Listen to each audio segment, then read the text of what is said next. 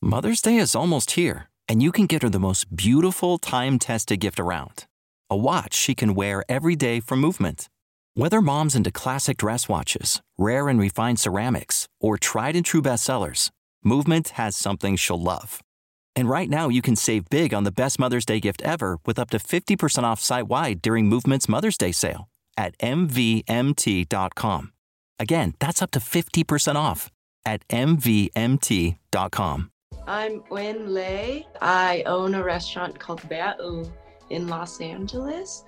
I'm also the chef there, which serves Vietnamese street food and comfort food. I was born in Vietnam, in Saigon, and I currently live in Los Angeles. Welcome to The Vietnamese. I'm your host, Kenneth Nguyen.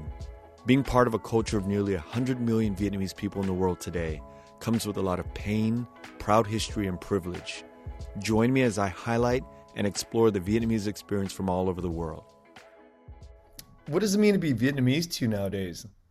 I'm very proud of my heritage, of where I come from, and I think the meaning of being part of also a refugee community has strong significance to me, considering nowadays with these many different refugee crises happening across the world, through war, through climate issues, through economic issues, that I feel that it's very important to me, my heritage of where I come from, and I often channel it a lot when I'm just operating my business or when I'm trying to engage in society, that it's a big part of who I am. This idea of being a refugee and being very aware of this, as we'll talk about in this episode, when did you think you started to kind of pay attention to that?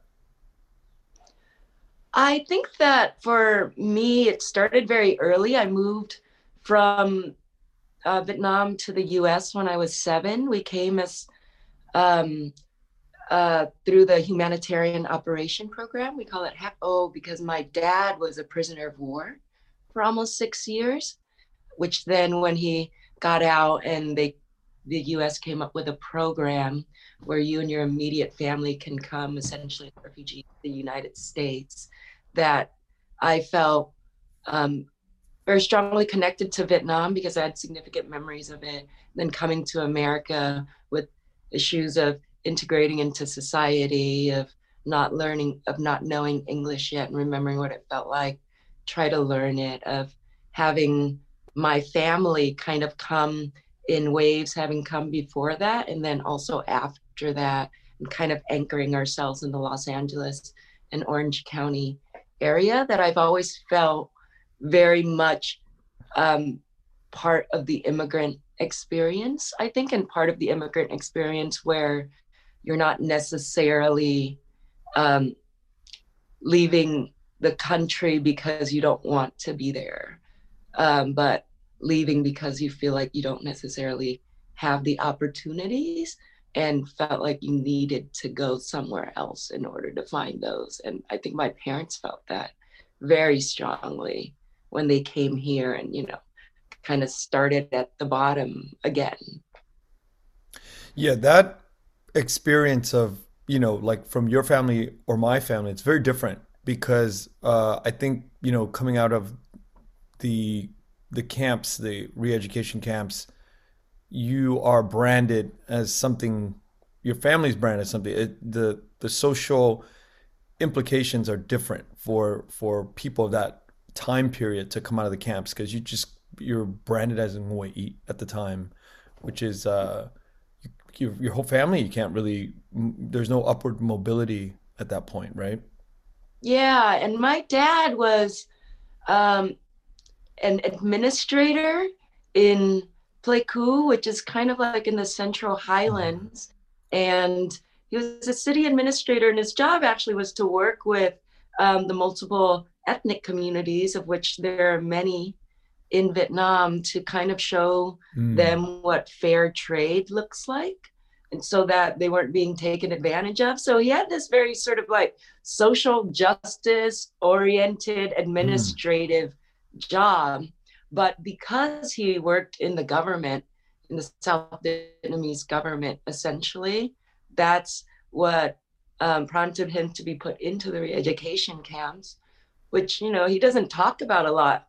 But when he does, there are these just stories of like being in the jungle and like having to build your own prison shelters, essentially, a lot of disease, a lot of starvation. And um, it's one of those things where, that stuff gets embedded into Yeah. you, I think. And even when you're out of that environment, and my sister was born either actually right before he went in. So for the first 6 years of her life, my mom is raising my sister on her own, essentially, and then taking like coal fuel trucks through the jungle to visit my dad when she can. And so that, it's just sort of like part of my family's history, that even though we're in the United States, it's sort of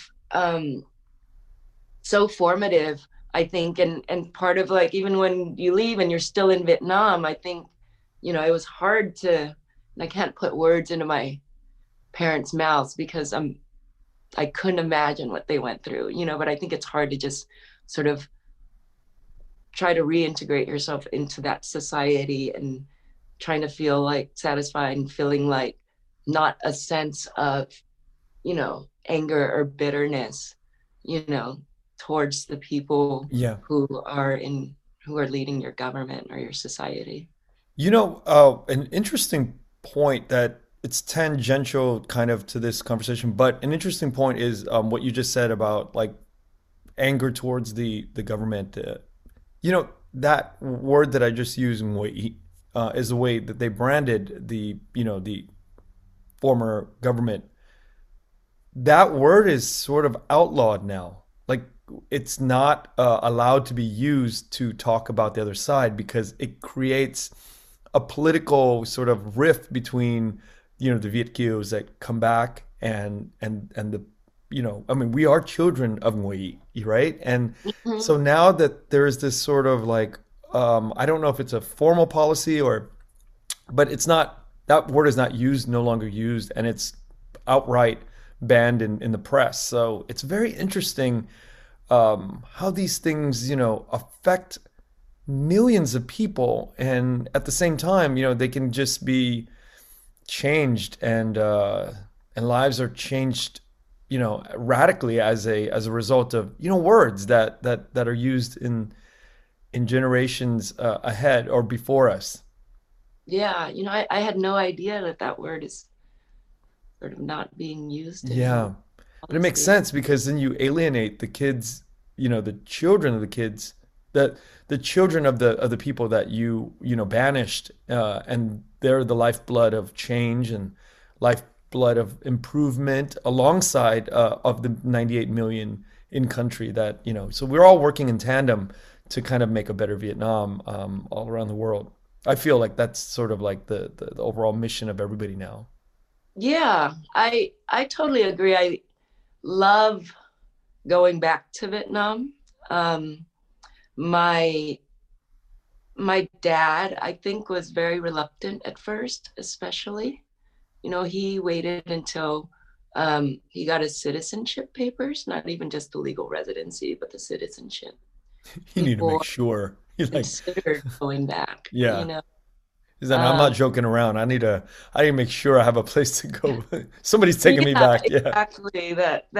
You know, um, and I I think that there's so much that we have, in common globally. The Vietnamese diaspora and folks in Vietnam right now that um, maybe when did I come? Like 3 decades ago, Mm. that it was unclear, that Yeah. we'd be able to build this bond together. Yeah, it's strange to think about. Like the first 10 years of my life, there was very little communication. In the first few years, like maybe 2, 3 years, there was no communication. Then it became like we had a communication, but it's very expensive communication. If you want to phone home, or letters would take months or weeks or whatever. So, and things change. And now it's instant. My brothers lived there for 18 years. And, if I need anything, I literally just text them, like, hey, can you get on a call? And we're on the phone and we're talking. And that's been Yeah. going on for 18 years. It's crazy to think about Yeah. it. It is really crazy to think about. Yeah. I really could have not necessarily anticipated that world, like Yeah. Clinton going in the 90s and everything too, which is after we came to America. And then, it's sort of like, oh, wow, like this is happening now. Like it Yeah. was, that it was I guess it feels so long ago, but at that time when it was happening, I remember thinking like, wow, this is incredibly, incredibly significant and an incredibly thorny issue in Vietnamese America when it was happening as well. Yeah.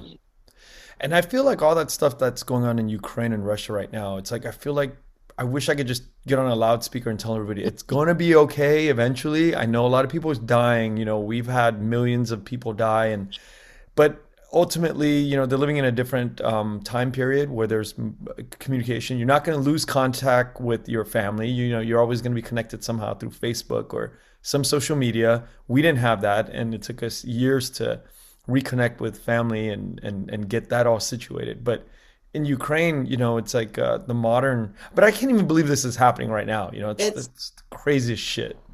it's so crazy. It's sort Yeah. of like, like there are all these assumptions about lines people will not cross, Yeah. or lines that you don't think people will cross, that, in these modern times that we have these certain rules of decency and rules of how you just treat other human beings, and sovereignty of other people's self-determination. And it's sort of shocking, Yeah. to even be like, can't believe this is happening, and how can this world that we live in, and yeah, It's I think everyone bizarre. having Yeah. their heads around it. So bizarre. When you were coming up, once you left Vietnam, and you got to the United States, what was going on in your mind? um I remember that it was not necessarily a smooth trip. And we flew over, but at first we were put into sort of like a dormitory style place in Thailand, where they teach you, um, or where they help to like integrate you into American society, essentially by providing you with like foods they eat in America. And then I'm sure there's like paperwork and other things involved, but I was 7, so I don't really know that part. But then they had these screens that they would like project up things like, um, don't point with your middle finger in America, like, that's inappropriate because, it's really bad thing. But if somebody does this to you, which in Vietnam means a really Yeah. bad thing, but in America means good luck, like, don't get mad, like just stuff like that. And then like battered fried chicken, I remember that being just such like like a battered fried drumstick, it was like not something we ate in Vietnam at that point, but was something they were trying to introduce us to. So I remember this just being sort of a pretty bizarre part of like, what's happening here? Like, like, where are we going? But this is important. Why are we staying in like bunk beds with like all of these other families in a giant room? Like, Yeah. and then we then my brother actually had a panic attack on the plane. He's a few years older, very active imagination, and he'd kind of like heard these kind of horror stories about America, etc. And so then we had to like land in somewhere in Japan, and the medics had to come and like rush him off the plane, and we all like ran after him through the airport because he was imagining that the chairs were coming up and flying towards him, and that we were going to go to this place, and it was just like dangerous and full of these. And so that was sort of kind of how it started. And then finally we got to the US after this, and it was like LAX and we had family there like awaiting us, but it was just like, it's just sparkling and like big, and it was at night, so there were just so many cars, which I just was not used to that. And since my family lived in West Covina at that point, it was a long drive from Yeah. LAX in traffic. And so you just see the tail lights on one side and the headlights on the others of the freeway. And then like I was motion sick, and I held out, and just about like 2-3 minutes before we actually got there, I was like, we have to pull over. So then I like threw up, and like just like 2-3 minutes before we got to the house. And so that was, I guess, the first, that was the trip from Vietnam to America. But we came in September, so I started like second grade in elementary school, What basically. year was that? This was 1991. Oh, wow. Wow. Yeah, yeah. So I started second grade like pretty much at the beginning of the school year. So um, that part did not feel strange. Like I didn't I like completed first grade. We had the summer, and then I was able to go and start second grade. Starting school in America is strange, but at least my sort of school cycle itself felt like, okay, this is just sort of the next step. Right, right. So there was no kind of break or anything. It was just like you just got right into it. Yeah, I guess so. I remember learning English and being very challenged by it.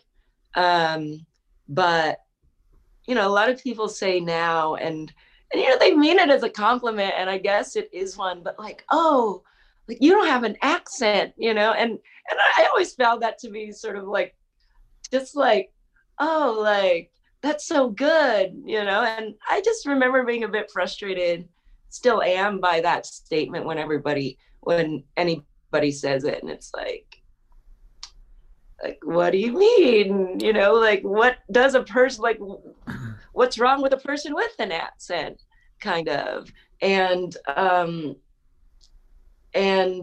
because, I have family who came a bit later than me, who, when you speak, you can tell they were born out of the country. And when I do, you can't, but it's something that, you can hear, but it's not necessarily something I think people should like be bringing up. It's like, this is better than that. And I feel like in the tone and the ways people say it, that's sort of It's how. interesting because, like, and I understand where you're coming from, but, if you were Italian, people wouldn't say it, right? People would like, oh my God, your accent's so beautiful. Yeah, exactly. Yeah. And I think that's part of the thing that sort of like upsets me, is like, oh, you managed to like shed this old world where you would be marked as something lesser than, and you've adopted this new world fully in a way that we can't tell, that you used to be part of this lesser than group or something. And I think that's the part that, is sort of the discrimination when you have an accent that sounds like it comes from a certain country versus another one. Well, I'm gonna openly admit that I used to think that. I used to think that, like, if I was sitting here with you 15 years ago, I would be like, oh, Win, I'm so impressed. You lost your accent, right? And I've probably made that statement countless times in my life growing up, and measuring people, accordingly to that little nuance of like their language skills, you know. So I get what you mean by that. And I also Mm-hmm. think, there's so much implied meaning there from who says it, how it's being said, and all of it. And you're right. I mean, that has to eventually change. And I think that the answer to that is like the more we kick ass and the more we just do the work that we love doing, and we show the world and the humanity that is just human beings, that eventually those things sort of fall to the wayside. Yeah. At least that's what Yeah. I And hope. I don't know. That's my hope. I, I, I hope so too. I hope so too. And, and then I try to kind of address it in myself. Like, I listen to a lot of radio which is like all you can hear is like the voice, right? Yes. And I really try to listen and be like, okay, what is the intent of what this person is saying? What is the meaning of what they're saying? Like, it might not be packaged in a way that might be as, you know, academically rigorous, or it might not be packaged in a way that sounds like the news media's English, etc. But, what is kind of like their intention of what they're trying to communicate, and what is the meaning here, and like what is the depth in that, and I guess, having kind of grown up the way I did, have always taken this extra step as a result, to really, not judge people by necessarily the words they use or how they say it, but what their intent in like trying to Mm. communicate. You know, that's like another level of evolution to me, like that way of thinking that you just described, and when I think about my work, sitting here talking to somebody like you, and I always like think like in another year I'm gonna listen back and I'm gonna think how cringy this is for me, because here's what happens. Inevitably, there's growth in everybody like me, because I come from a very, a place of not knowing a whole lot. And then I get to sit with somebody like you who have prepared these like superficial questions. And I think like I'm going to do my best. And then I find out like, holy shit, there's like layers to this person. Like what you just said, there's intent. There's like these ideas that I'm not even scratching the surface with and that's what scares the shit out of me when I'm up on the mic with people. It's like, because I look, you do the best work that you can in life, and you just kind of like open up and be like, okay, the vulnerability of like in a year from now, just discovering that Uyen is, it's just another level of thinking that I never even got to really question and experience, right? And I find that a lot. Like when I listen back to my episodes, I'm like, oh my God, this is so cringy. But you know what? I just have to accept the growth that comes with it, and not be so egotistical, and just roll with it right now. But as I've researched more about your life and your work, I'm like, oh my God, this is not just about food. This is about something much, much bigger in your life. And Yeah, I mean, I have to give you so much credit for even doing this, because it's the courage of putting yourself out there, and then the courage of like, I mean, people who broadcast, I think, have to do this sort of like self editing in this way that's very in the moment. It's like it's it's a special skill. I haven't been interviewed a ton, at all. And just from my experience, when it's somebody who's like doing the question asking, that's like so much pressure, right? I just sort of like get to like draw from my experiences, but here you are having to like tie these threads together and stuff like that. So much it's respect. and oh, and thank you. everybody visits stuff they did in the past. I think that's totally normal. Thank you. It's frightening though, like the growth, and it's incremental. It's tiny incremental steps to get better at this. It's like being a musician, and you're like there's levels to playing the piano or singing. It's just not what you hear on Lady Gaga is not just it's not just 1 or 2 years. It's like years of Yeah. layering skills and doing that. And one thing that I look forward to is talking with you, because I think about this. This is what makes it hopeful, is actually seeing how you unfurl the trajectory of your mission in life. And now I do want to get to how you got to sort of where you are today with the work that you've done. And I want to get into the seed of where it came from, maybe perhaps high school, but I'm hearing it, your father in Pleiku, but maybe get into more of like the practical side of, when you were coming up, did you come into contact with anybody like a Cesar Chavez or somebody who inspired you? Yeah. I I draw a lot of inspiration from my mom, actually. And when we first came to America, she I have to like go back to Vietnam again. Is she got her pharmacy degree in Vietnam um, right before 1975, and so um, you know after that she wasn't able to practice pharmaceuticals or become a pharmacist, even though she had a degree. And so um, while my dad was like in prison and like after he got out, um, he wasn't necessarily able, like you're talking about, to gain a lot of economic opportunities. And my mom had basically like apprenticed with a toy maker that makes plastic pressed toys, like little cars, like Wow. little things like that. Yeah. And then eventually they were able to open up a small toy pressing factory. And so that was the environment I grew up in, is my parents researching like what are tiny plastic things that we can press, and then they would like do it and there'd just be like little balls of different colored plastics everywhere, and then they would make it and then they would sell it at Jalum, which is in it's in Saigon area. But I remember going with them, just having these huge bags, on the back of our motorcycle. And it'd be like me, my dad, my mom, and huge bags, and just kind of being in that market environment. And that was drew inspiration, I think, from that. And from there, they were able to expand their factory. But my mom was able to also teach my uncles the business, her brothers.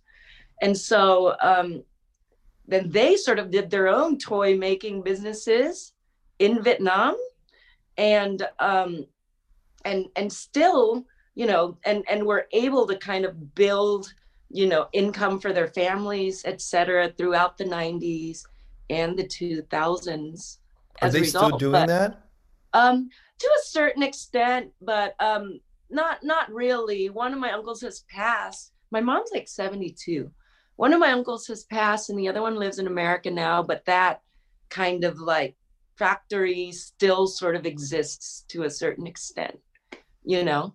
But she was the one that built it. She was the youngest too in her family, and when we got to America, we started kind of like started over. And but there was at UCI was a teacher who was teaching classes so that pharmacists could get their equivalency degrees, because at that point America needed pharmacists, and so they were willing to accept degrees from other countries as long as you pass like the English proficiency tests like TOEFL and then the board exams. um, but that's like a lot of studying, and Yeah. this teacher was willing to do it for free and kind of like brought all these different Vietnamese pharmacists from all over the place in order to go there and learn. But it took years, but he like had the materials and everything for people. And so I remember us kind of like doing like garment work at home, where my mom would sew and like cut the pieces into the patterns and stuff, and we'd all cut threads off the clothes.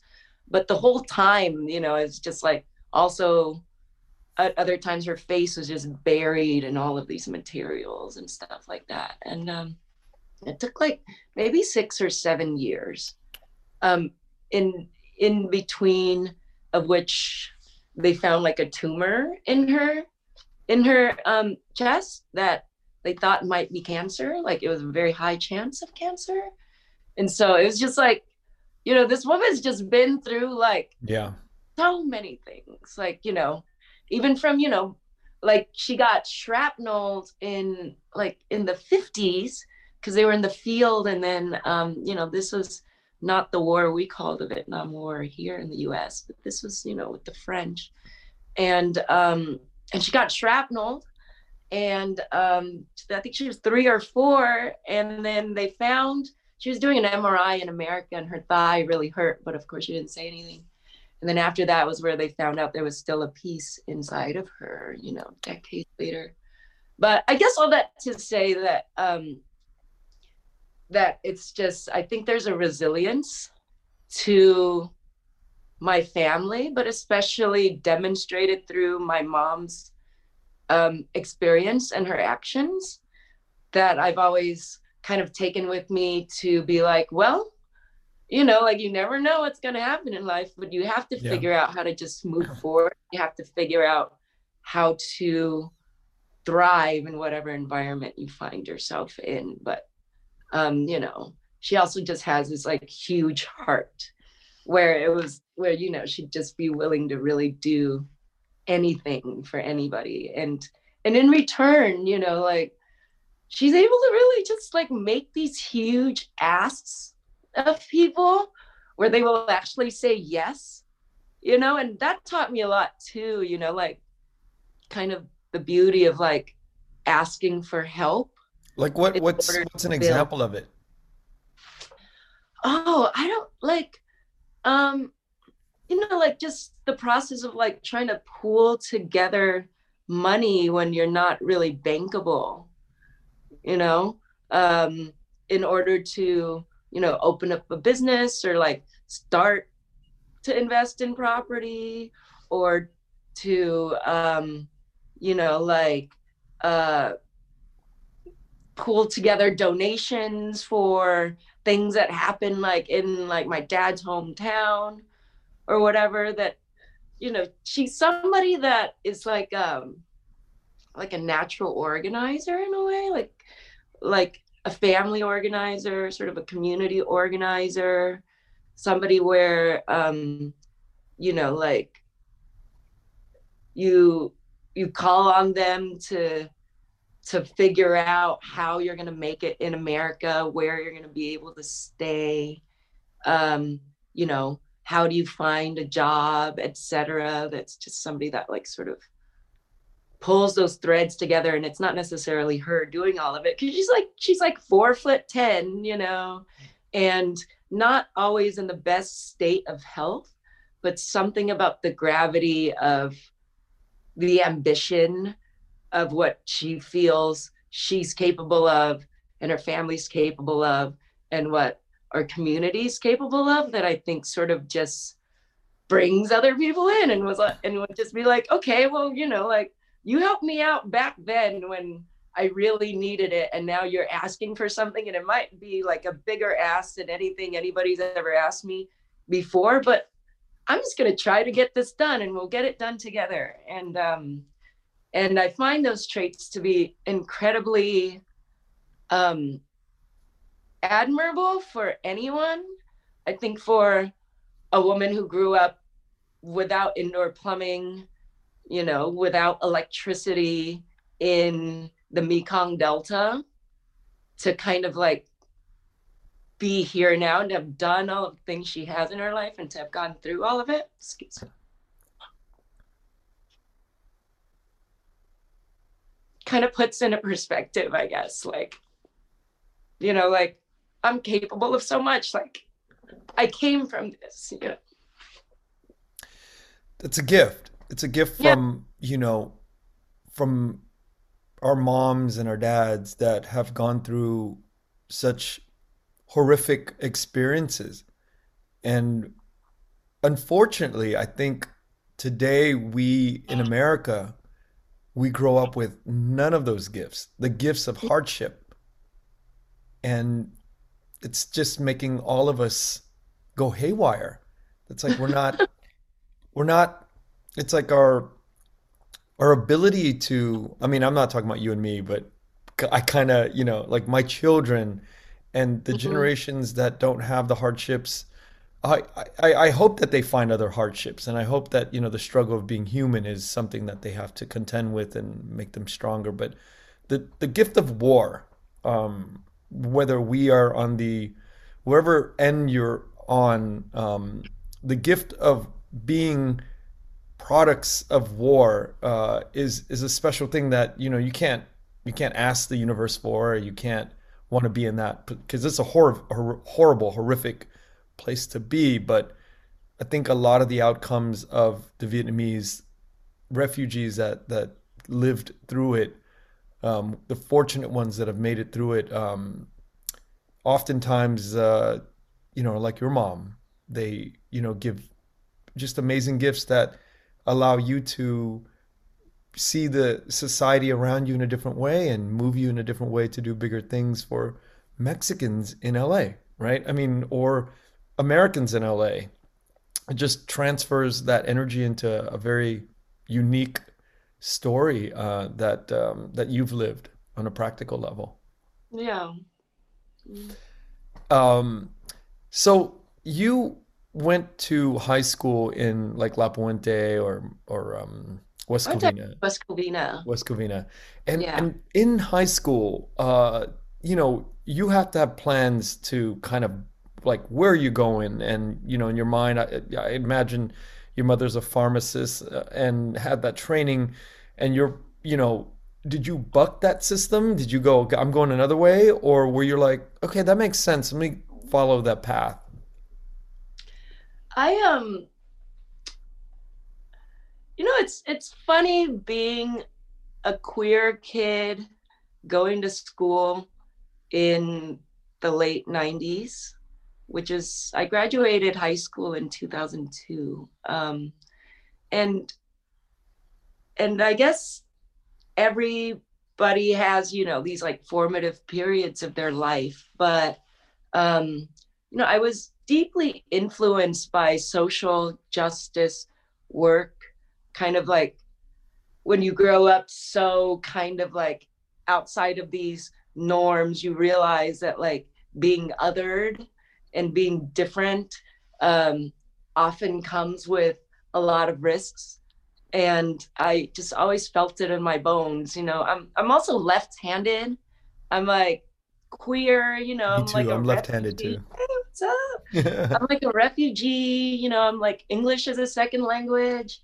And I never really quite felt like these systems, even though I was able to manipulate them, like academic systems and school and such, I always felt that they were incredibly unjust and that they really created classes of haves and have nots of privilege and justified it by, SAT scores or grades. Um, and that so much of people's uh, real intelligence and real emotional intelligence was not being focused on, and that that I just somehow felt drawn to like being like, oh, there's so much inequality in the world, it's so unjust, like. And so I always felt drawn to like going into like politics or law at that point, and not into pharmacy. But I remember very clearly, and I think everybody that has lived long enough to remember does, but 9/11 2001 um, uh, was my junior year of high school.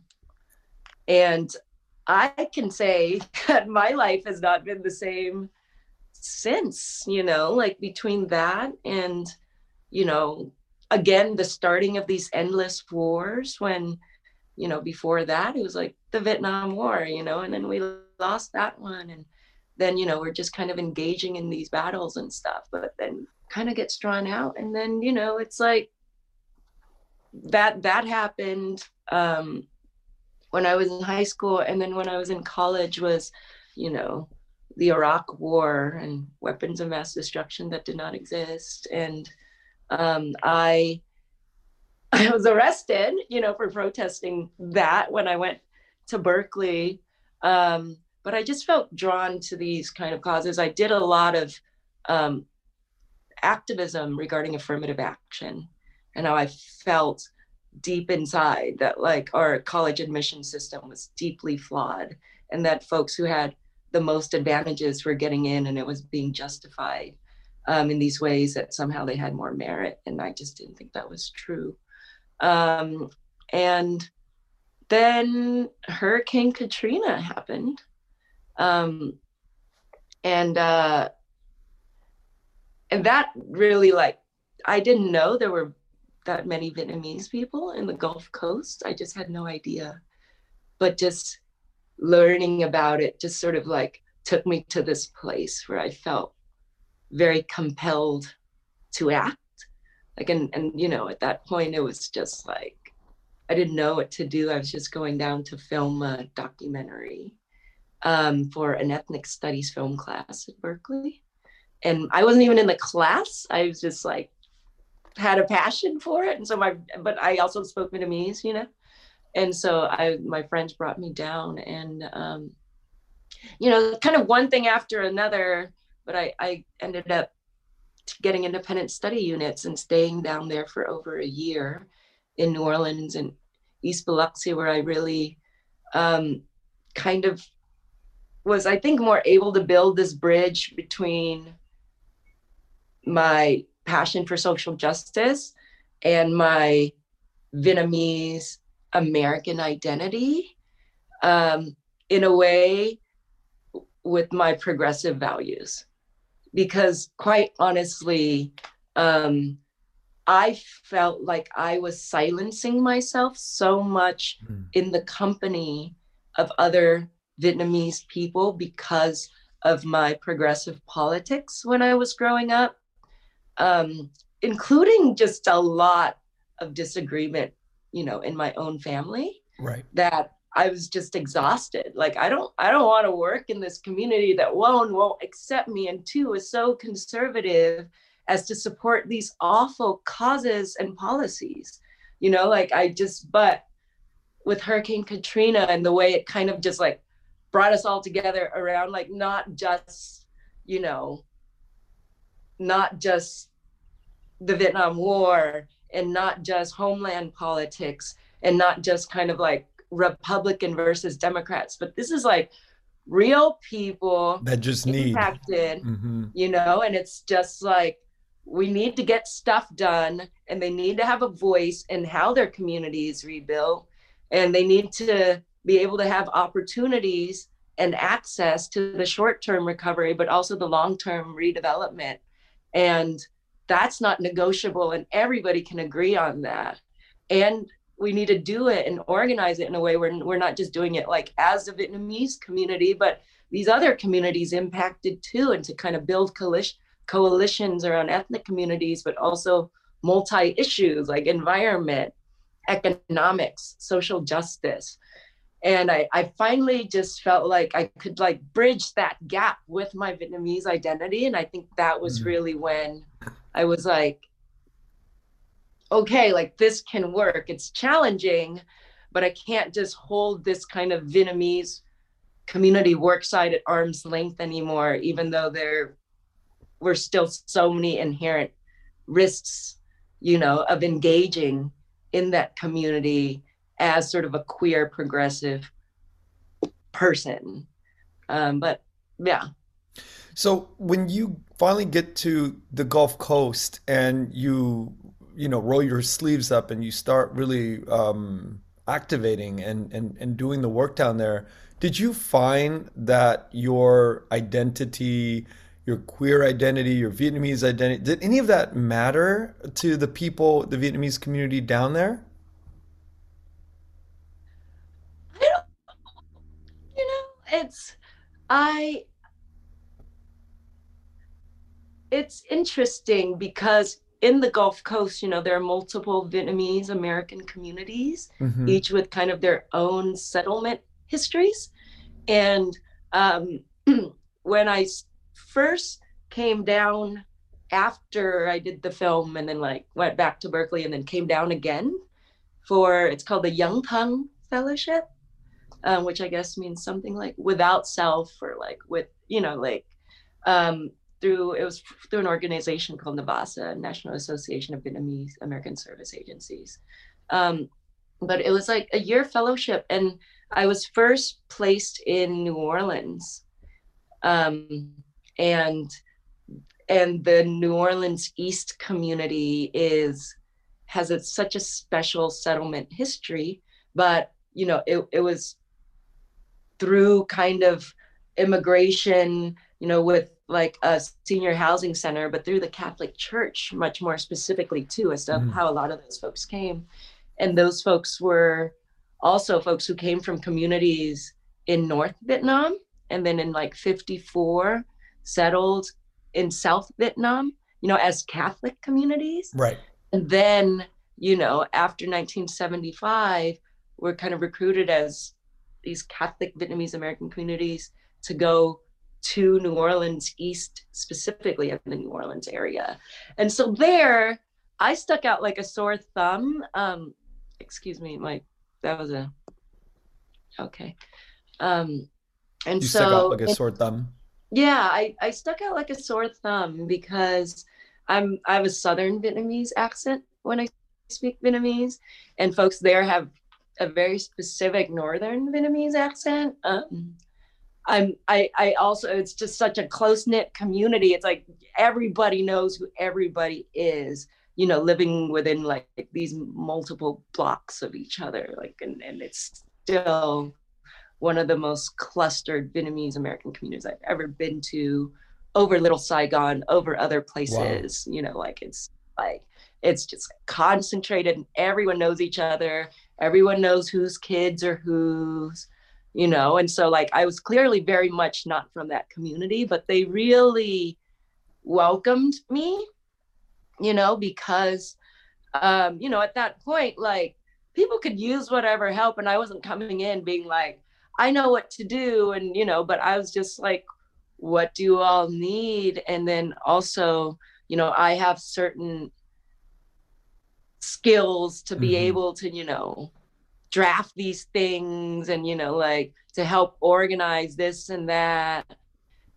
And I tried to be as humble as I can coming into a community like that, because at that point they were also like scattered all across like the South and other parts of the country as well, because there was like no electricity.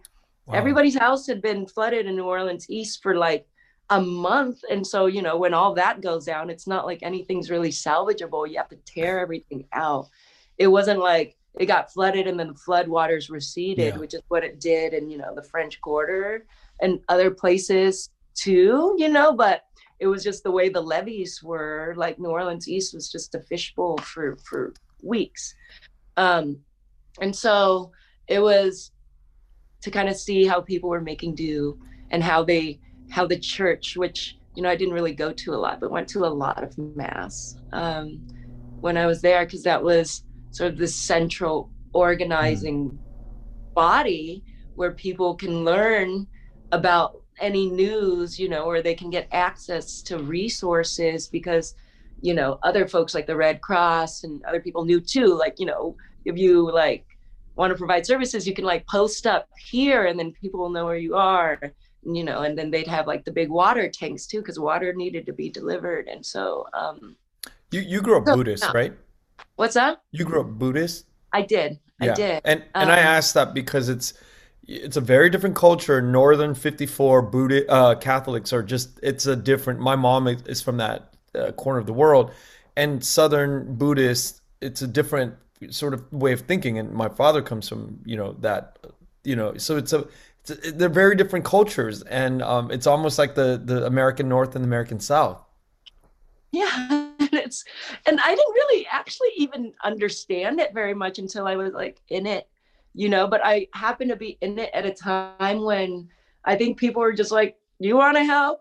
You're an extra set of helping hands, and you're not an asshole. Like, come on down, like, I don't know that I would have been embraced quite like that coming in otherwise, cold. But it was just like, there are times that give you perspective on what's really important and what the real priorities are, but I spent a few months there, and then I went to work in East Biloxi, which is where closer to where the eye of the storm actually went through. And it was like the level of destruction there was just for blocks, like it's just completely demolished. Instead of these structures are still standing, but you see the flood lines is like just, and I've always been that person who's like, okay, well, all this media attention and nonprofit and foundation attention is being all paid in New Orleans, and it was very important to me to kind of go to area on the news, but I knew was suffering or knew had things, issues that, I could help with. And at that point, being bilingual and bicultural was probably the most important time it's ever been for me, and ever, before that and since, is that having that bicultural, bilingual ability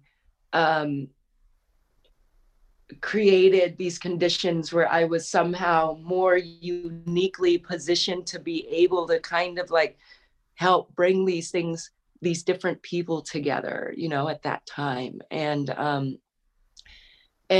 there, they had a church. They also had a temple in Biloxi, and folks were there for more, I think, economic reasons as to that pattern of settlement, because it was near like oyster factories, and it was like the shrimping industry, which people in New Orleans did as well, like, part of the economics, but it just didn't have as much of like that history of settlement all the way from like before 1954. And I was like basically adopted by this like Vietnamese family when I was there, and I like lived in their house. And they knew I was queer, and that was fine. And it was just like 3 sisters and the mom and the dad, and then one of the sisters had a kid. So it was just like, and the dad wasn't around a lot, so it was just like all of us women, and they were, and they still call me sister. I still call them sister. We still keep in touch. And I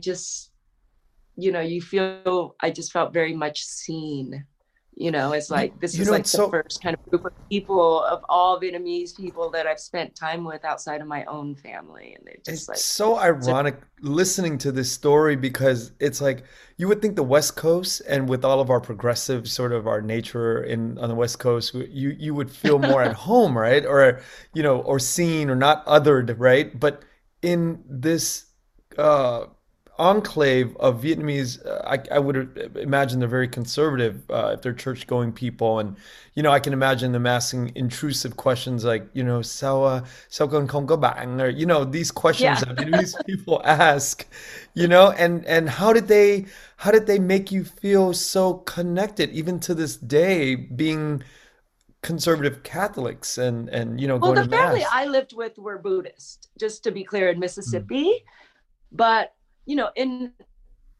I just think that when you're faced with these other priorities, that sort of like the sin of being queer sort of becomes more like these other, I don't know, like a lesser sin. I don't even know Catholicism enough. Yeah, to Buddhism, like really... I think the Buddhist Vietnamese are different than the Catholic Vietnamese. They're just more Catholic Vietnamese, I think, more pressing so, with these. But even like,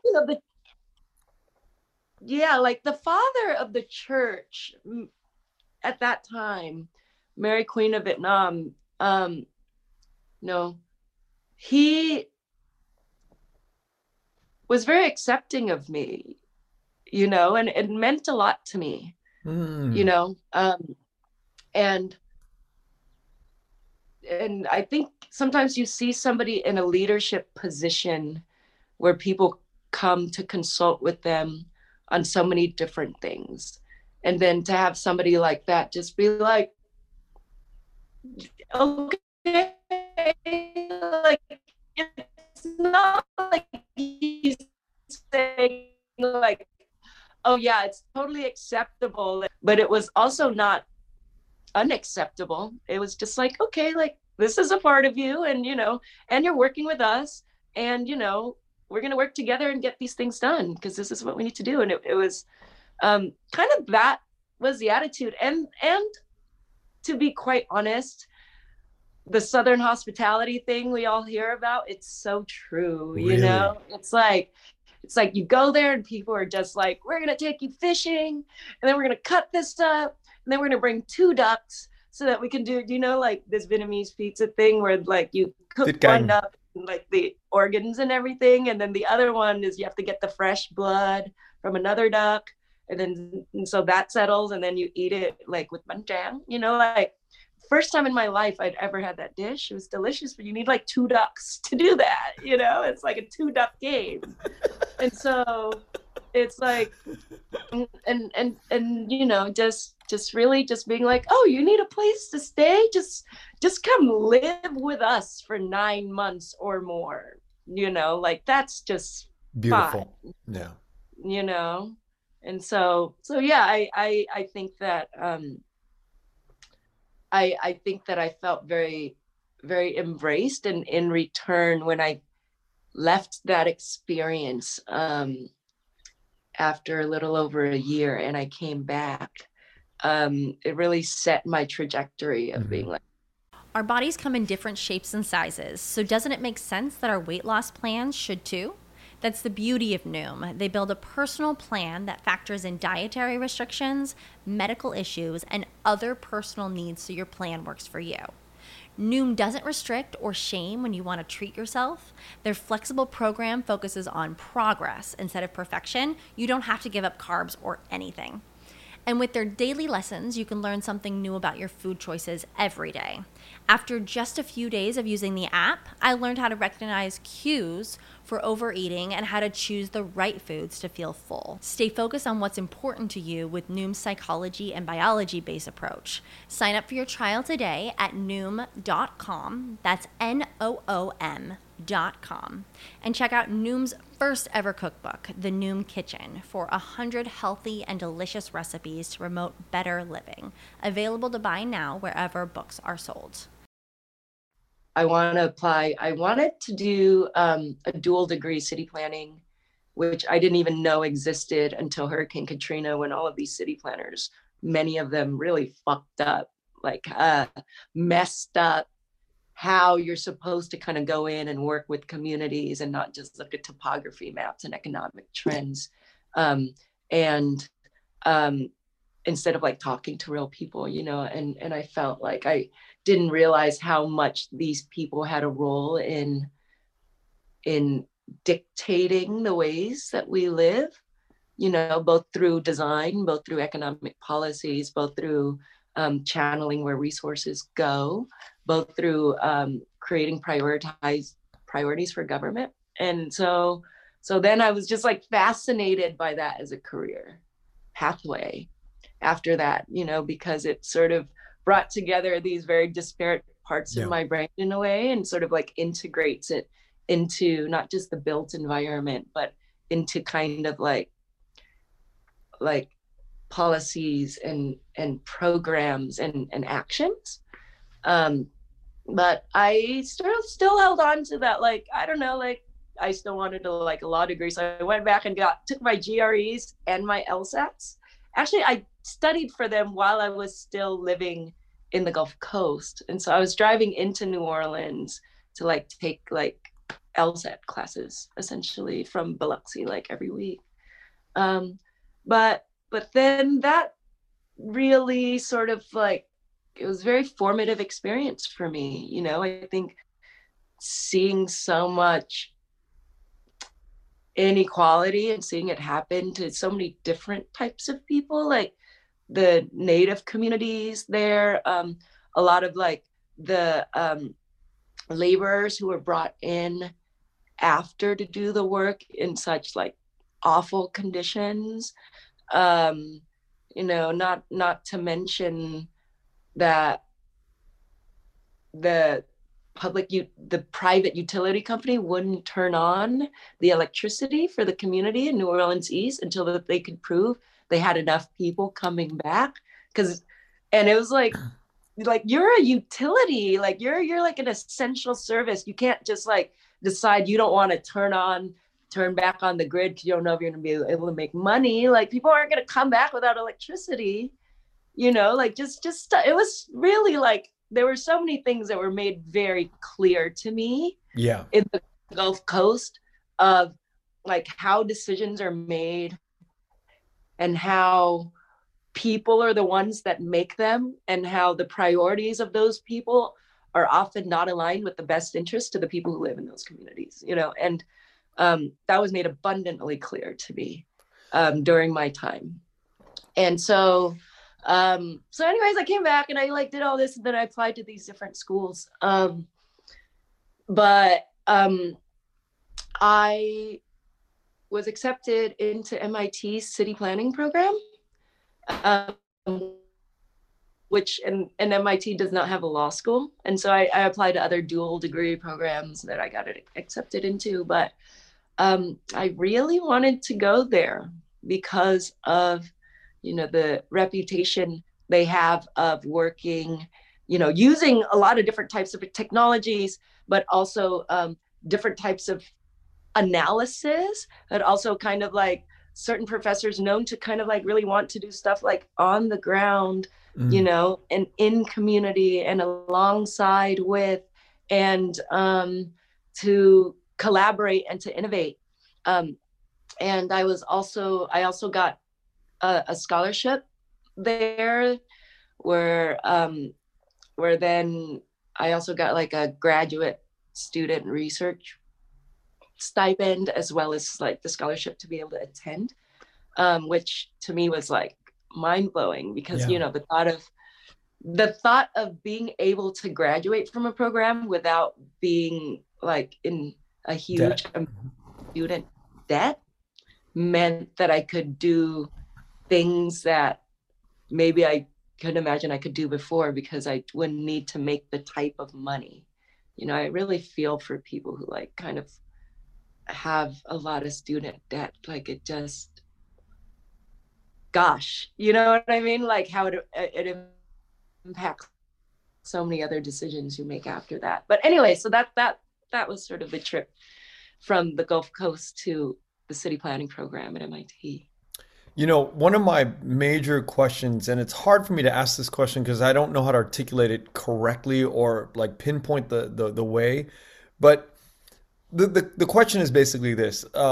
You have gone through a sort of a journey from the Gulf Coast to MIT to where you are today, and you could see the different pain points in managing a city, a restaurant, a community, and these decisions are made by human beings, and these human beings have different these different buttons that you push so they can gain, right? And so it's like this sort of game that we play between the haves and the have-nots.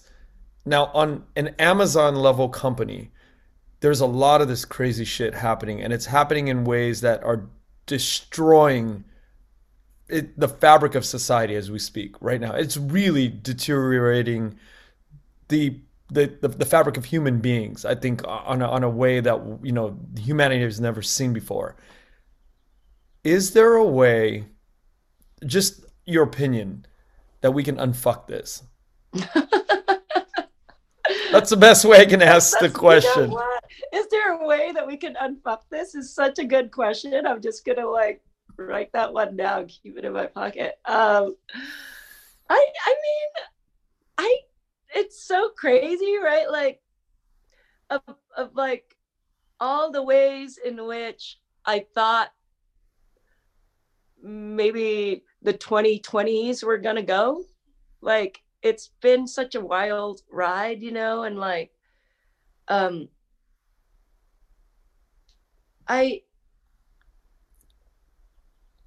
I think that we're always going to be struggling to try to unfuck stuff, you know, and I think there's a very human need to interact with people and to show care, whether these sort of like large corporations that monopolize our money and our time and our labor, whether it means that like we lose connection to each other, we lose the ability to benefit from each other and not just toil for it all to kind of go elsewhere. Like whether like money and resources and attention can be recycled within kind of local communities. I that's I think where restaurants come in. I think that's kind of what restaurants aren't the only solution, something to make these decisions on what they're going to eat, and they have to do it like every day. They have to do it like multiple times a day, and it, like food in Vietnam, like street food, it becomes this place where different people kind of come together, or even if they don't come together, they see somebody else post something on social media, and it kind of like reminds them of their culture, reminds them of comfort. And it is why I'm so attracted to this, like having kind of done these other like things, like worked for larger like universities and labor organizations and social justice organizations, and dealing on such these kind of like macro levels with the California Public Utilities Commission and the California Energy Commission and all of these acronyms, I felt like my path was to kind of apply these values, but to kind of do it in a space that would produce every day, that would create a place where somebody can go and get something every day. And it's something that they need every day to get to the next day. And it would be something that's affordable so that different types of people can come. That's why I love street food so much. Vietnamese street food is you just go there at night and you just see like the kids and they're sitting on the stool, and like somebody maybe in a suit or something that looks very uncomfortable because it's too humid to be wearing a suit, sitting down, and then some other people, and then somebody comes by with like a karaoke machine, and it's like just like that vibe I will never forget, and I hope never goes away, and I think that's sort of like, it's not the anti-Amazon, but it is on the other pole of what that like total monopolization and automation of life could look like, or like just like when you're just like in front of a screen all the time, is like to try to create space for that other pole where people have places that they can access, that they can return to regularly in real life,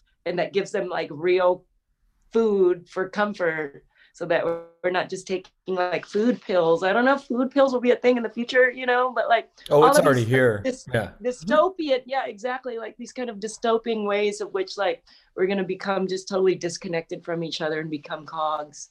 That I think restaurants are a place where we can prioritize so that our humanity is valued, and our bodies are used for to kind of get to the next day, but also eating is a very pleasurable experience. Eating and drinking and sharing food, I think, is basically what most of my family did when we couldn't really talk about the hard topics, so well. That's a great answer, because it's I always think, I live in brackish water when it comes to like capitalism and community, and so I've one foot out, one foot in, but the feet are constantly doing a dance, trying to figure out which way to go because of my capitalist background, factories and restaurants and still in the food business, and trying to figure out how does this all play out, and how to kind of get away from the Amazon model, because I think it really is destructive. I do. On some level, it's like, I just know my heart, this is not the right direction for humanity. It can't be. I ordered some headphones yesterday morning, and in the afternoon I got them. And I was like, oh my God, this feels so good, but it feels so wrong. It's just so wrong. I mean, it's just like, like how long are we going to like spend like, it's like, there are like so many fires to put out all the time. And, when you like run a business, they're like literally like a food business, they're like literally fires to put out. And then there's like figurative ones, like metaphorical ones, I guess. Maybe it can like be a part of these menu options, but that we don't let it take over our lives. But that we also try to address the conditions of work, at places like Amazon, where it's like, how do you get this shit done in this amount of time? Is it because people aren't able to take proper breaks, or that people aren't able to like interact as human beings, or because, your supply chain stuff is like impacting the environment in these like messed up ways, so I think it's like, I see that this is happening and I'm using it for convenience because I'm putting out fires on my own, but it doesn't necessarily mean that like there's no accountability for a company like that, in terms of the treatment of its workers, the treatment of the environment, and then the treatment of competitors, Yeah. There's so many topics that I really want to get into, and I'm gonna find a way to get them all in right now. There's so many. I'm looking at my list. I'm like, I haven't even gone over 80% of the stuff that I wrote down, the How do we electrical. unfuck this? Was that your last question? That was a great one to end on. I gotta wake people up every now and then. I can't just keep this formal sort of. I've been accused of being boring sometimes because I keep it straight. But people who really know me, like when we ran into each other at the pool hall, I was like, this is how I am. Like I'm like a bubbly guy, and I get excited about things. And sometimes being on this podcast doesn't allow me to do that because the interviews are sort of serious with serious people, but I want to use bad language and curse and and be myself all the time. So then I hope that this next few minutes we'll get into that, because I want to talk about. There's three things more that I want to talk to really, which is the electrical, the union stuff. The other thing I want to talk about is your fascination with pool. That was like the strangest thing to me because we met each other a few days before that at Bao Nguyen's Somkai, the gin event, which that's another thing that I wanted to talk to.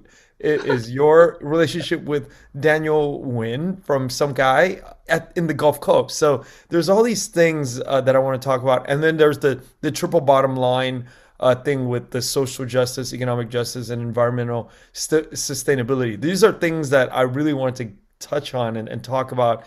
And so why don't we first talk about your fascination with pool? Because I feel like we're like in this energetic stage, and I want to. It's so random to bump into you at a pool hall in LA. I started at a young age.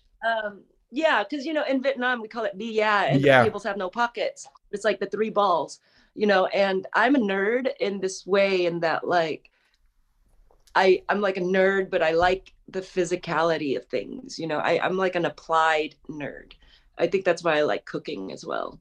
But just from then, like I grew up and my uncle had a pool table, and in America, and while I didn't play it that much, it was always like fascinating to me. But I love being in an environment where you have like something to do, and sort of like there's competition, but there's also like all this strategy, and then you meet these like old cats or older cats who've been doing this a long time, who tell you stories about betting on pool games, and like different types of shots, like shots that angles people can see, ways in which things spin in one way to hit another. Like this is like physics, like gosh, what is it called, like how spheres move through space. This is like astrophysics essentially,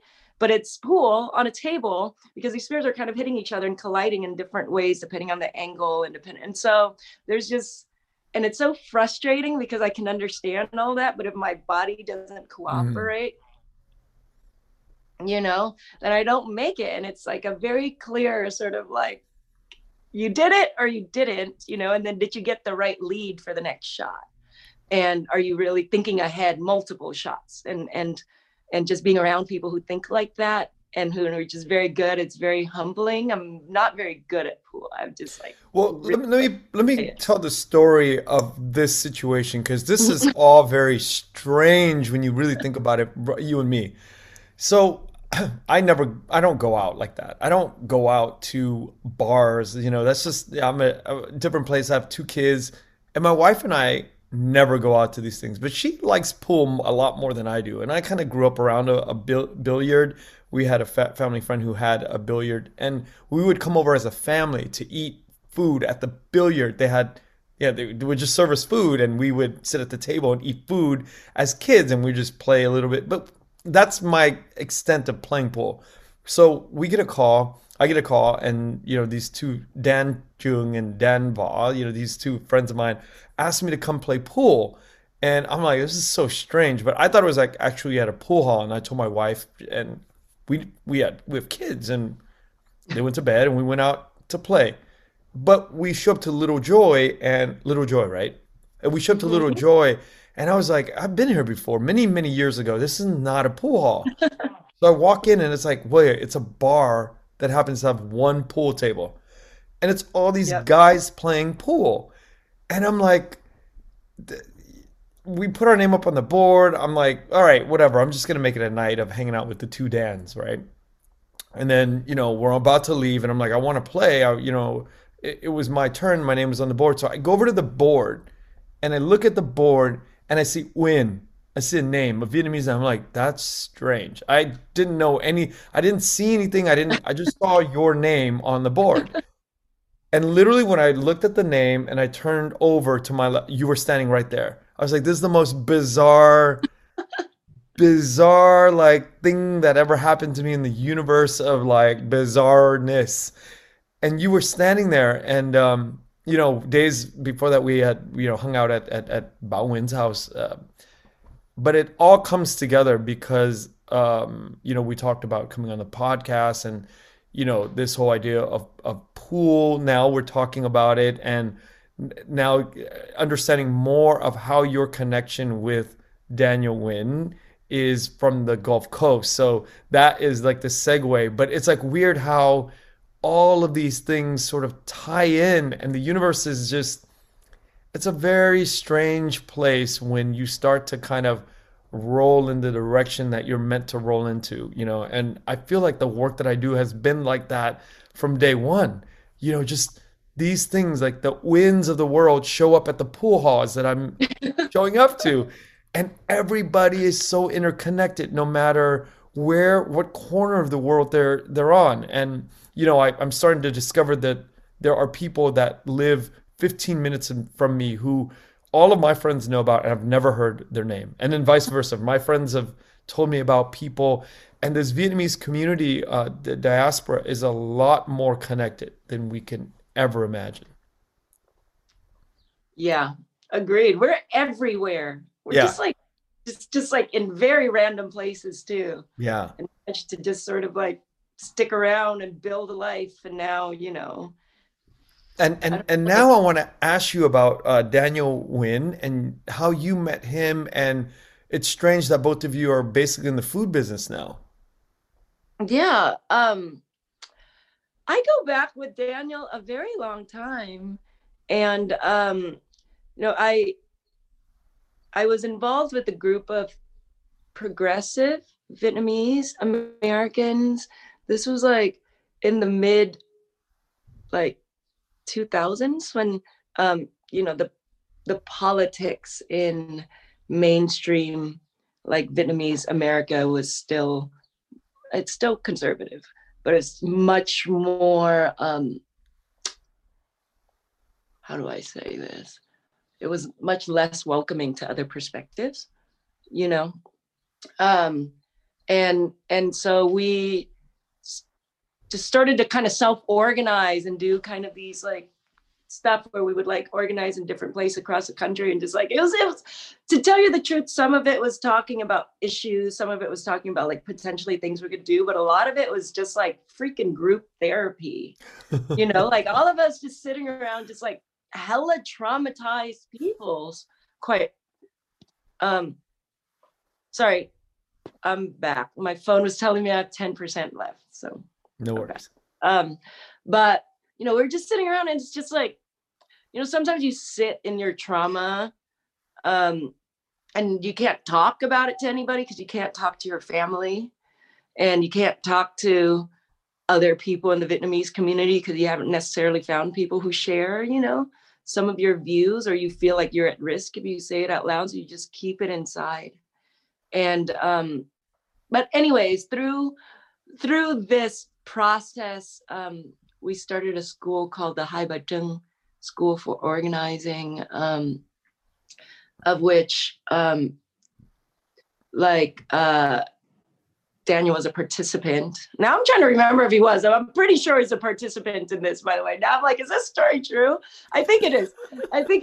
And then from there was when he learned about, the work that was happening in New Orleans. He's through another student conference. Now I have like my thing mixed up, but essentially the Hai Ba Trưng School for Organizing is 3 days where, we get young people to kind of like talk about like what it feels like to work in the Vietnamese community, but also to, develop organizing skills. But anyways, fast forward, he goes to the Gulf Coast, to New Orleans to work. And, he helped to start their hydroponics co-op where, these backyard farms that people had anyways and were thriving, they would like have a cooperative where like multiple families would go to one house and kind of build this stuff out.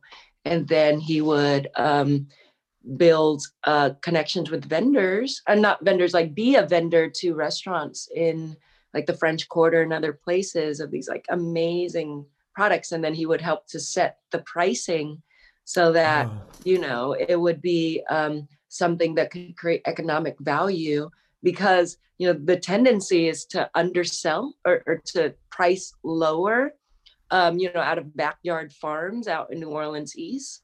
But, he understands the value of, the quality of what was being produced. So he would go and kind of negotiate these prices with restaurants in, the French Quarter and other kind of like fancy pants restaurants in New Orleans, which is like, like the food capital or one of them of the United States. And I just, I was just like, wow, this person's really, committed to kind of doing these multiple things at the same time and very innovative. And then Daniel moved to Vietnam for years, and then he sort of started distilling in his apartment, and doing these things. And by the time I'd gotten to visit him in 2019, he still had these little stills around, but he just built out kind of like the main site, and he was just lighting up the large still for the first time when I was there. But I see the ways in which he developed all of these relationships and been able to go to all of these different places. And like, I see him, he's distilled all of these different like botanicals and fruit peels and other things from my culture, from our culture, that I'd never seen anybody do, and to put it into a product like gin, or like working on whiskeys and other things at that point too, is to like put it into these things that seem so like not Vietnamese, quote unquote, but when you taste it, you're just like, this is the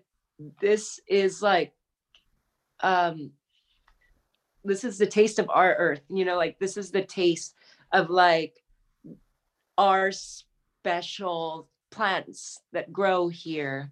And like, I feel that. And so I'm just, and then, like, and from there, that was 2019. And then fast forward a few years, they're like distributing globally. And I'm just like, oh my gosh, like what a great sort of inspiration, to like have this drive to build something from your Hanoi apartment, essentially, to build these other factories like up from scratch, like from like needing to clear the land all the way to getting the building erected, all the way to getting everything in. And then, you know, like working with these different communities, and then working with a great staff, as far as I can tell, much smaller than I'm sure now, you know.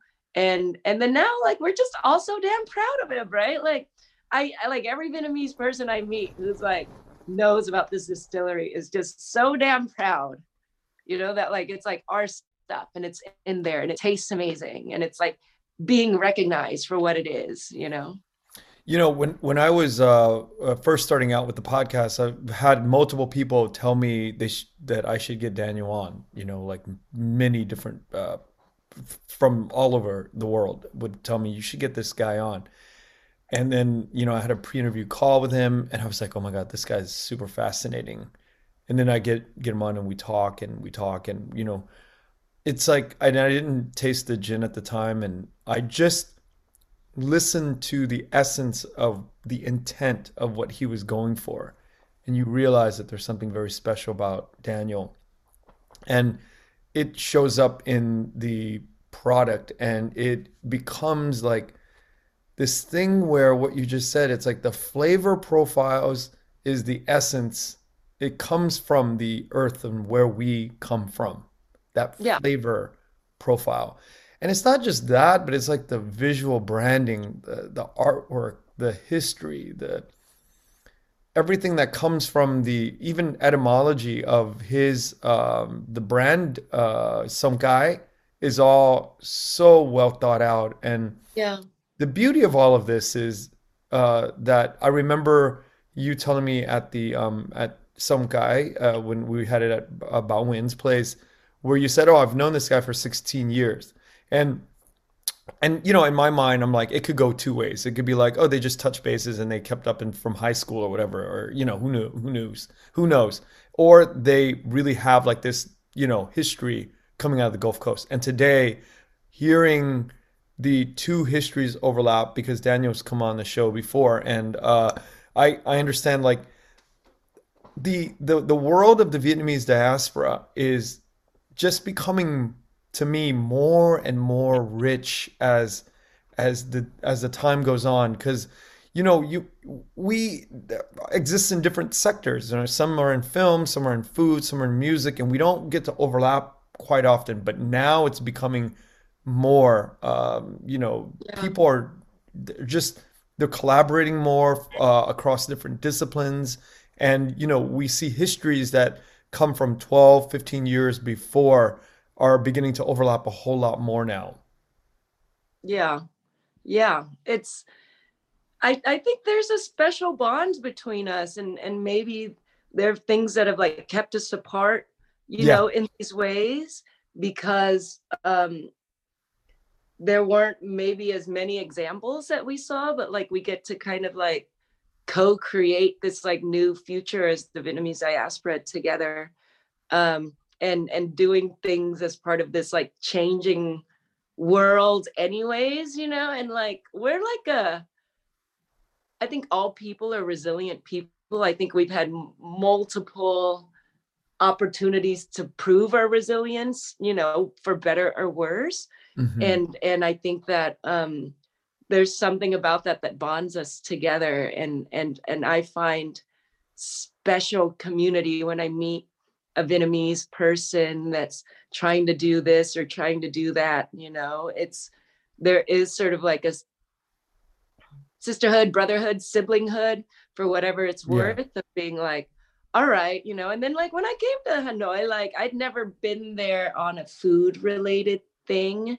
And Daniel and you like took me Mhm. around and just um showed me like the coolest, most interesting bars, like the street food places I really needed to hit up, you know, like just like brought me into there so that I could feel part of this kind of northern Vietnamese. Like we just compared all these words that I did not know, not because I don't speak Vietnamese, but because I don't speak kind of that northern thing, you know. And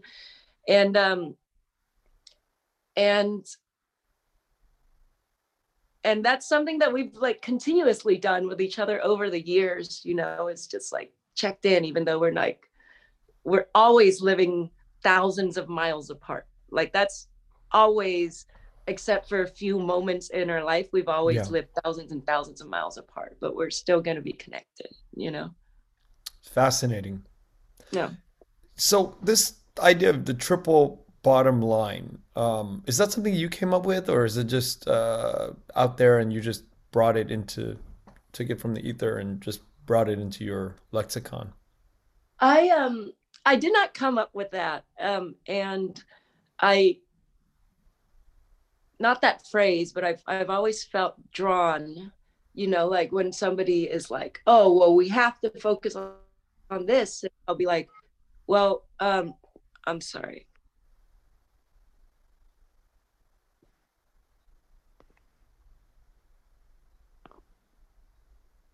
Hello. So Yeah. I thought I put it on do not disturb, but I think my mom has special Yeah. ways, but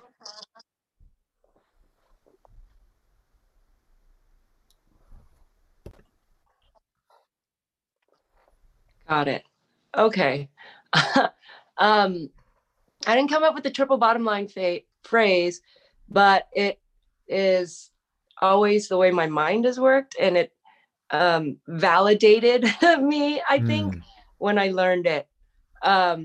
Is that I always felt like people felt this need to like uncomplicate issues in order to work on them. But by doing that, I think we um, can't actually get things done because things are complicated and they involve multiple priorities and multiple interests. And if we can't learn how to clearly look at these different interests and priorities and try to get it all done at the same time, we don't have enough time to just like, let's work for 20 years on social justice and not think about economic justice and not think about the environment. Like that's just like, to me, was an impossible task, but felt like that was like the way people were kind of going through it in a lot of ways, like in these different silos, you know, thinking, well, if I work on this and somebody works on that and somebody else works on that, then together it'll all get done. And it just was not all getting done, you know, like things like we're very much not anywhere near where we need to be in order to address the current climate problems we have and the sort of major issues that are now coming to a head. You know, our economics are so skewed in ways that people who have the least cannot access opportunities where they can kind of get out of this, and then people who have more are able to just, you know, Dominate more. elevate themselves and dominate. And then, you know, we live in a society that is still sexist, that's still racist, that still discriminates against queer people and trans people, that still discriminates against people based on their immigration status, you know, that and and this is connected to the economics, and this is connected to climate in ways that, you know, folks who like live in places with high levels of pollution tend to be people of lower income and often immigrant or you know, like Black, brown, Native American, like API communities. There's all this discrimination against like API people and harassment that I've experienced multiple times in my own life. But, you know, now the media is paying more attention to it, you know, and we live in a world now that's also like totally integrated from a communication standpoint that makes all of this even more confusing, because it's like you see all of it happening at once, and then what do you do about it?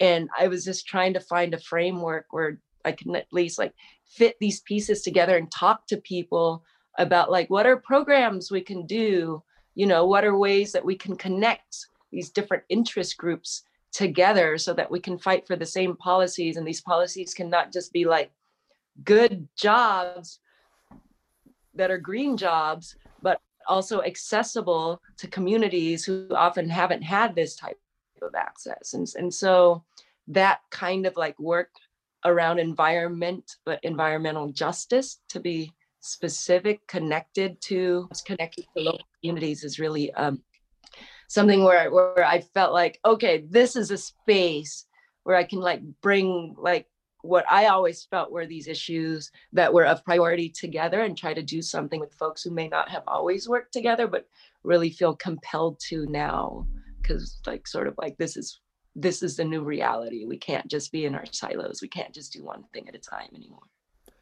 And do you feel at your restaurant this ecosystem is working? The triple bottom line idea, because it sounds like it's a work in progress. It's something that it's a model that you're building.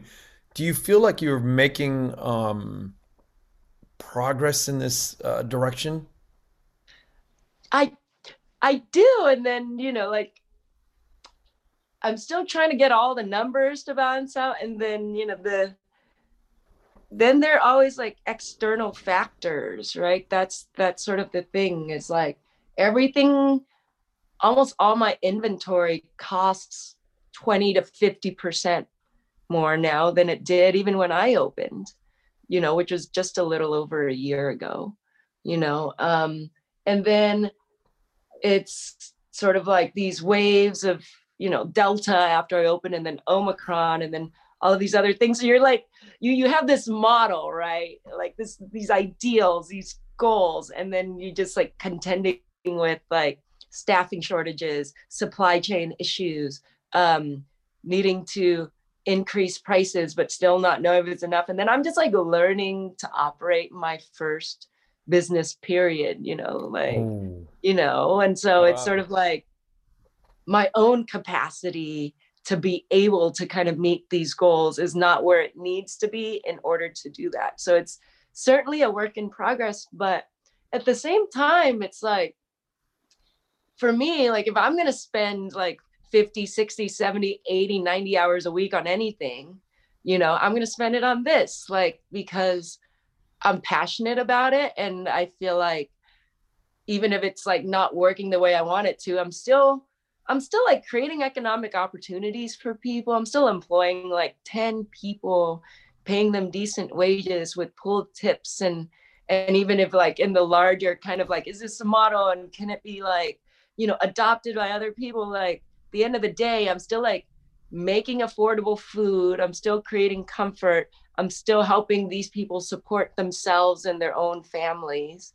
I've been doing it for over a year. So in that case, like, I think there's a lot of successes to be pointed at, but I think I have a long way to go to kind of, when I put my city planning hat on, to have a model that other people can adopt, but it's not a plug and play thing. So I feel like, at least in the ways where I feel like the values that I bring to the business have created an impact, at least on some people in the industry and some people outside of it, then yeah, like I'm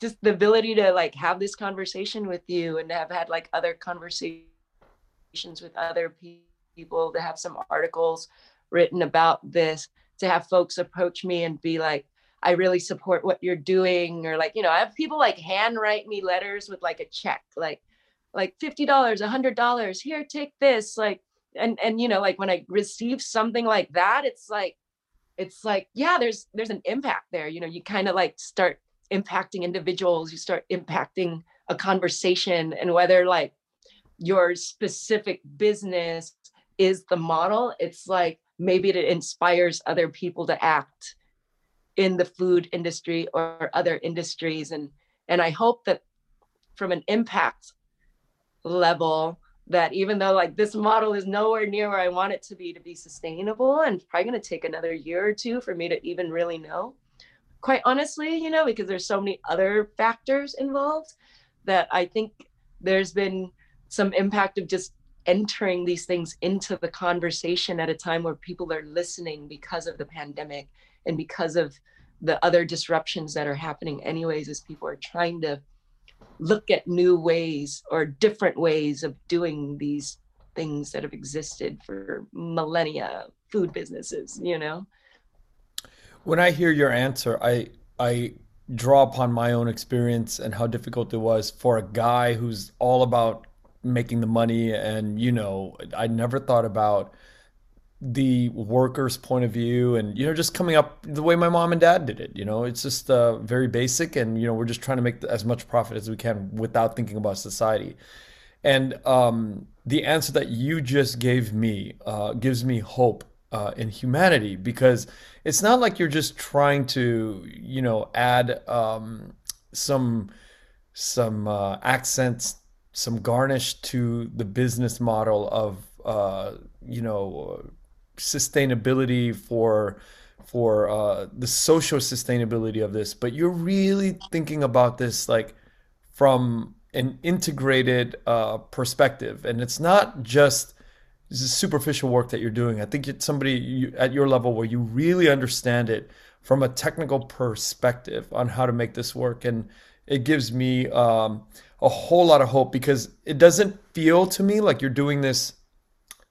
It doesn't feel like you're doing this for let's see if this model works. It's like no, let's do it, and whatever is spun off of it, information wise, inspiration wise, the model, we can take parts and bits of what you've learned and start to improve society and be inspired by improving the world around us. So it's a one of a kind person like you that could bring that, because I'm going to take this idea and maybe integrate a little bit, a point here or two. Let me raise the wages for my guys a little bit. But I'm not thinking of it like a holistic societal perspective the way you do. And I think that makes all the difference in the world.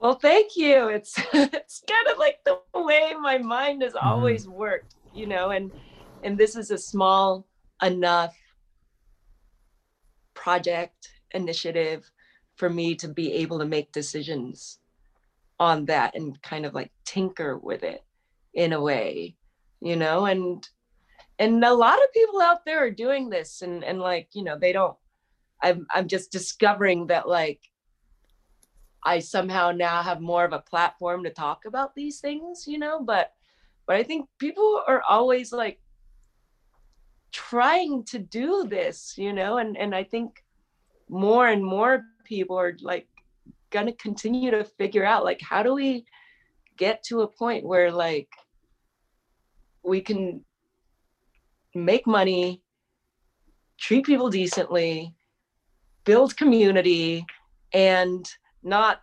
mess up our environment, like it's hard. It's a hard day and age to come to terms with numbers. Like, okay, so 1965, CEO pay was 20 to 1 on the average salary worker, right? 20 to 1. Today it's 350 to 1. Now, people with an education and people with an understanding on how these models are predicated on will go into business thinking, okay, I might not get 350 to 1 because I don't run a tech company, but on a restaurant level, at least I should be getting 50 to 1 with the education from MIT or whatever, right? Like, I'm just saying, like, on a basic level, somebody's like, I'm smart, I should be getting the 50 to 1 because I lead these things and I could be potentially making more money. And I think that's sort of like the trap that we, as this modern society, we've fallen into. We're like, we go, okay, well, they're making 350 to 1 at the tech level. Well, at least on the restaurant level, like a successful restaurant, we should be getting 50 to 1. And then so that distorts the way that people go into these business models. We don't tame it down. We don't clamp down on our expectations or what we're doing for society.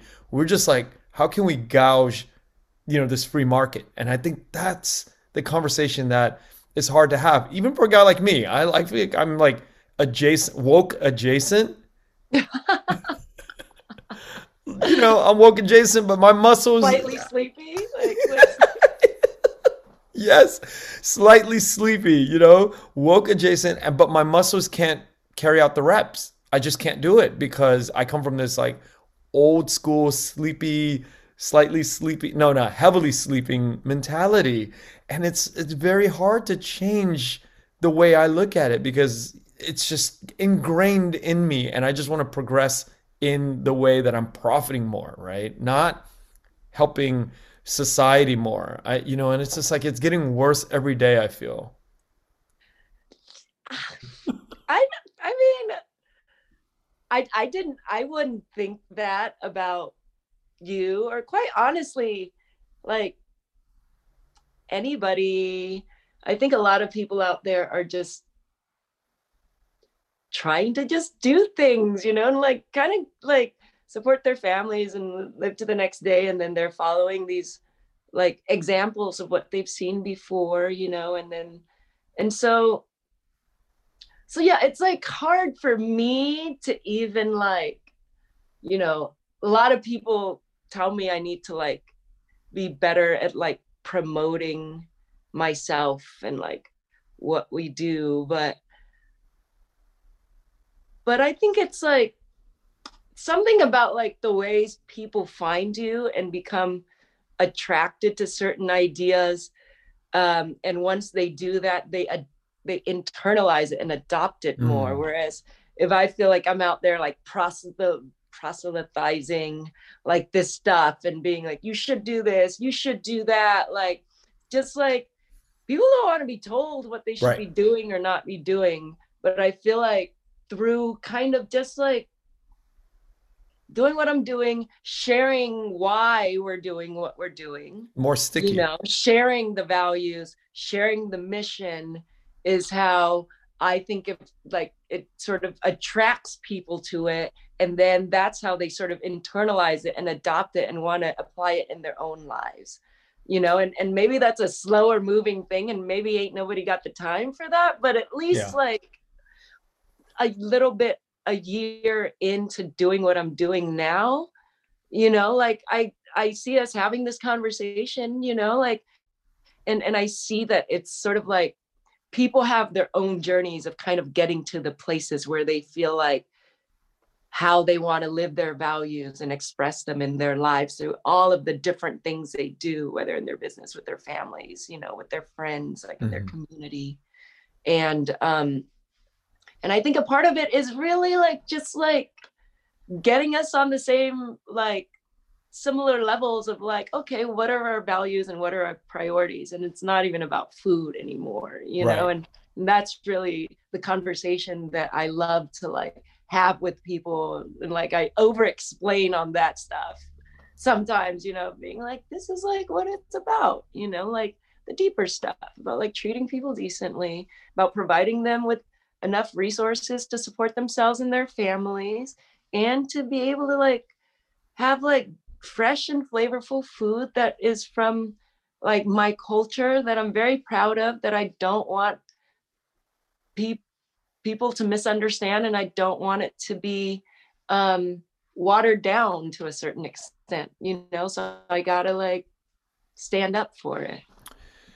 You know, listening to you talk the last 2 hours, I think about like right now how amazing the journey of like where we are sitting right now, you and I having a conversation, but the early days of this husband and wife, they were like cooking out of their house. And I was called, and I've known this husband and wife for a long time before they started this thing out of their backyard or their apartment building. And I rolled into it and had the wonderful food. It was out of the backyard and was, called their friends over and we ate there and we had a great time and we would run into different people throughout the city and Wintran and T, right? And I remember, and I had known Win for years before that. And, they did this thing and it was just like, whoa, this is pretty crazy. And then reading about you working at Button Mash in their kitchen. And then, knowing Kim from Cassia and, just the kitchens that you've worked for and, these Vietnamese Americans that are the fabric of the Los Angeles community. And it's just like now we're sitting here talking about things that are not even, it's not even like really about the food. It's what you said. It's bigger than that. It's like things that are like um moving the fabric of justice, I feel like. And I want to thank you for that work, and thank you for being who you are, and thinking the way you do to improve the people that work in your world, because that it's such an important thing that you do. Thank you. And thank you for what you do too, Ken. It's really, it's so nice to be able to elevate different voices from people in our community. And it's like brings me it's like a specific source of pride, when you see these people working across all these different industries and doing these amazing things, and then having the opportunity to like kind of sit down and have an in-depth conversation about us as well, in our community, this is the first one of its kind I've had since I've opened the restaurant. So that's been really nice. It's awesome. I'm glad to Yeah. be a part of it, and I want to see that trajectory to go from like that apartment building with Win Tran and T Tran, and then it leads up to something like, their Button Mash Kitchen. Somebody works there, and then that person now is like part of a social movement. And just the early days of that social movement, you're a year into the project that you're working on, and to see where this goes in the next few years is so exciting and hopeful for like humanity on not just the Vietnamese community, but like humanity to rethink, because you could be writing different policies for, society in a few years based on your experience, and then we can revisit that on a podcast. And and I got to really hear the roots of like that kind of activism right here. So thank you so much for spending the time with me today. Absolutely. Thank you. Okay, Wayne, we'll talk soon. All right. Talk soon. Bye, Okay. Ken. Thank you for listening to The Vietnamese with Kenneth Nguyen. The Vietnamese is produced by Brittany Tran. Special thanks to Jane Nguyen, Catherine Nguyen, Tina Pham, Sydney Jamie, and Christo Trin. Please find us on Instagram, Facebook, and TikTok at The Vietnamese Podcast. You can also find us on YouTube, where you can subscribe, like, and comment. Please rate and give us a review wherever you find our podcast. Thanks again for listening.